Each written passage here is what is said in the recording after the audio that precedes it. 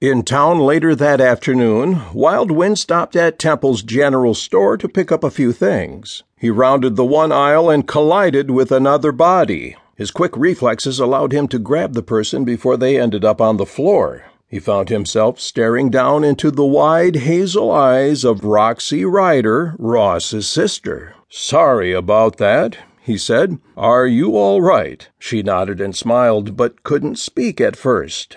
"Are you sure?" Yes, thank you."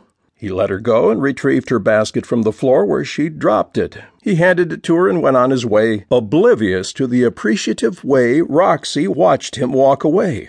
Roxy's sister-in-law, Callie, came up beside her. "When are you going to stop mooning over the man and do something about it?" Callie asked in her Mississippi accent. "I've never known you to be so shy around men since I came to Echo. You have all sorts of men tripping over themselves trying to snag you." Roxy said, "I know, but they're not him. I've never seen a more beautiful man. All that gorgeous black hair, muscles, and those piercing dark eyes." Callie giggled. "Don't swoon on me, Roxy. I can't pick you back up if you fall," she said, patting her growing tummy. Smiling, Roxy said, "I can't wait to be an aunt.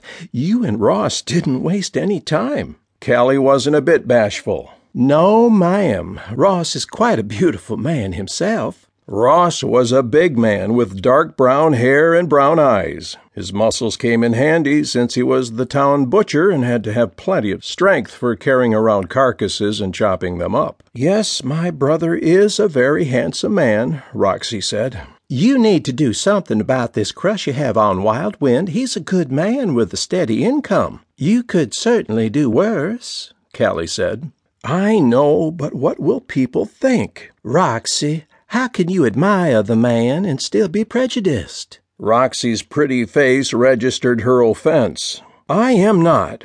I don't care what they think about me. I only care for his sake. You know that people aren't always fond of Indians, and I wouldn't want to cause him any trouble." "I think he can take care of himself," Callie said. "I wouldn't worry about that." "But maybe he's still pining for Andy," Roxy said. It was common knowledge that things hadn't worked out between the pastor and the brave.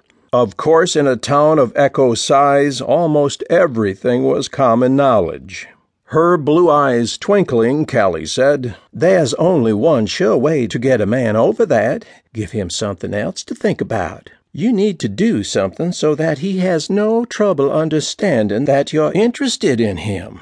Roxy smiled as an idea came to her.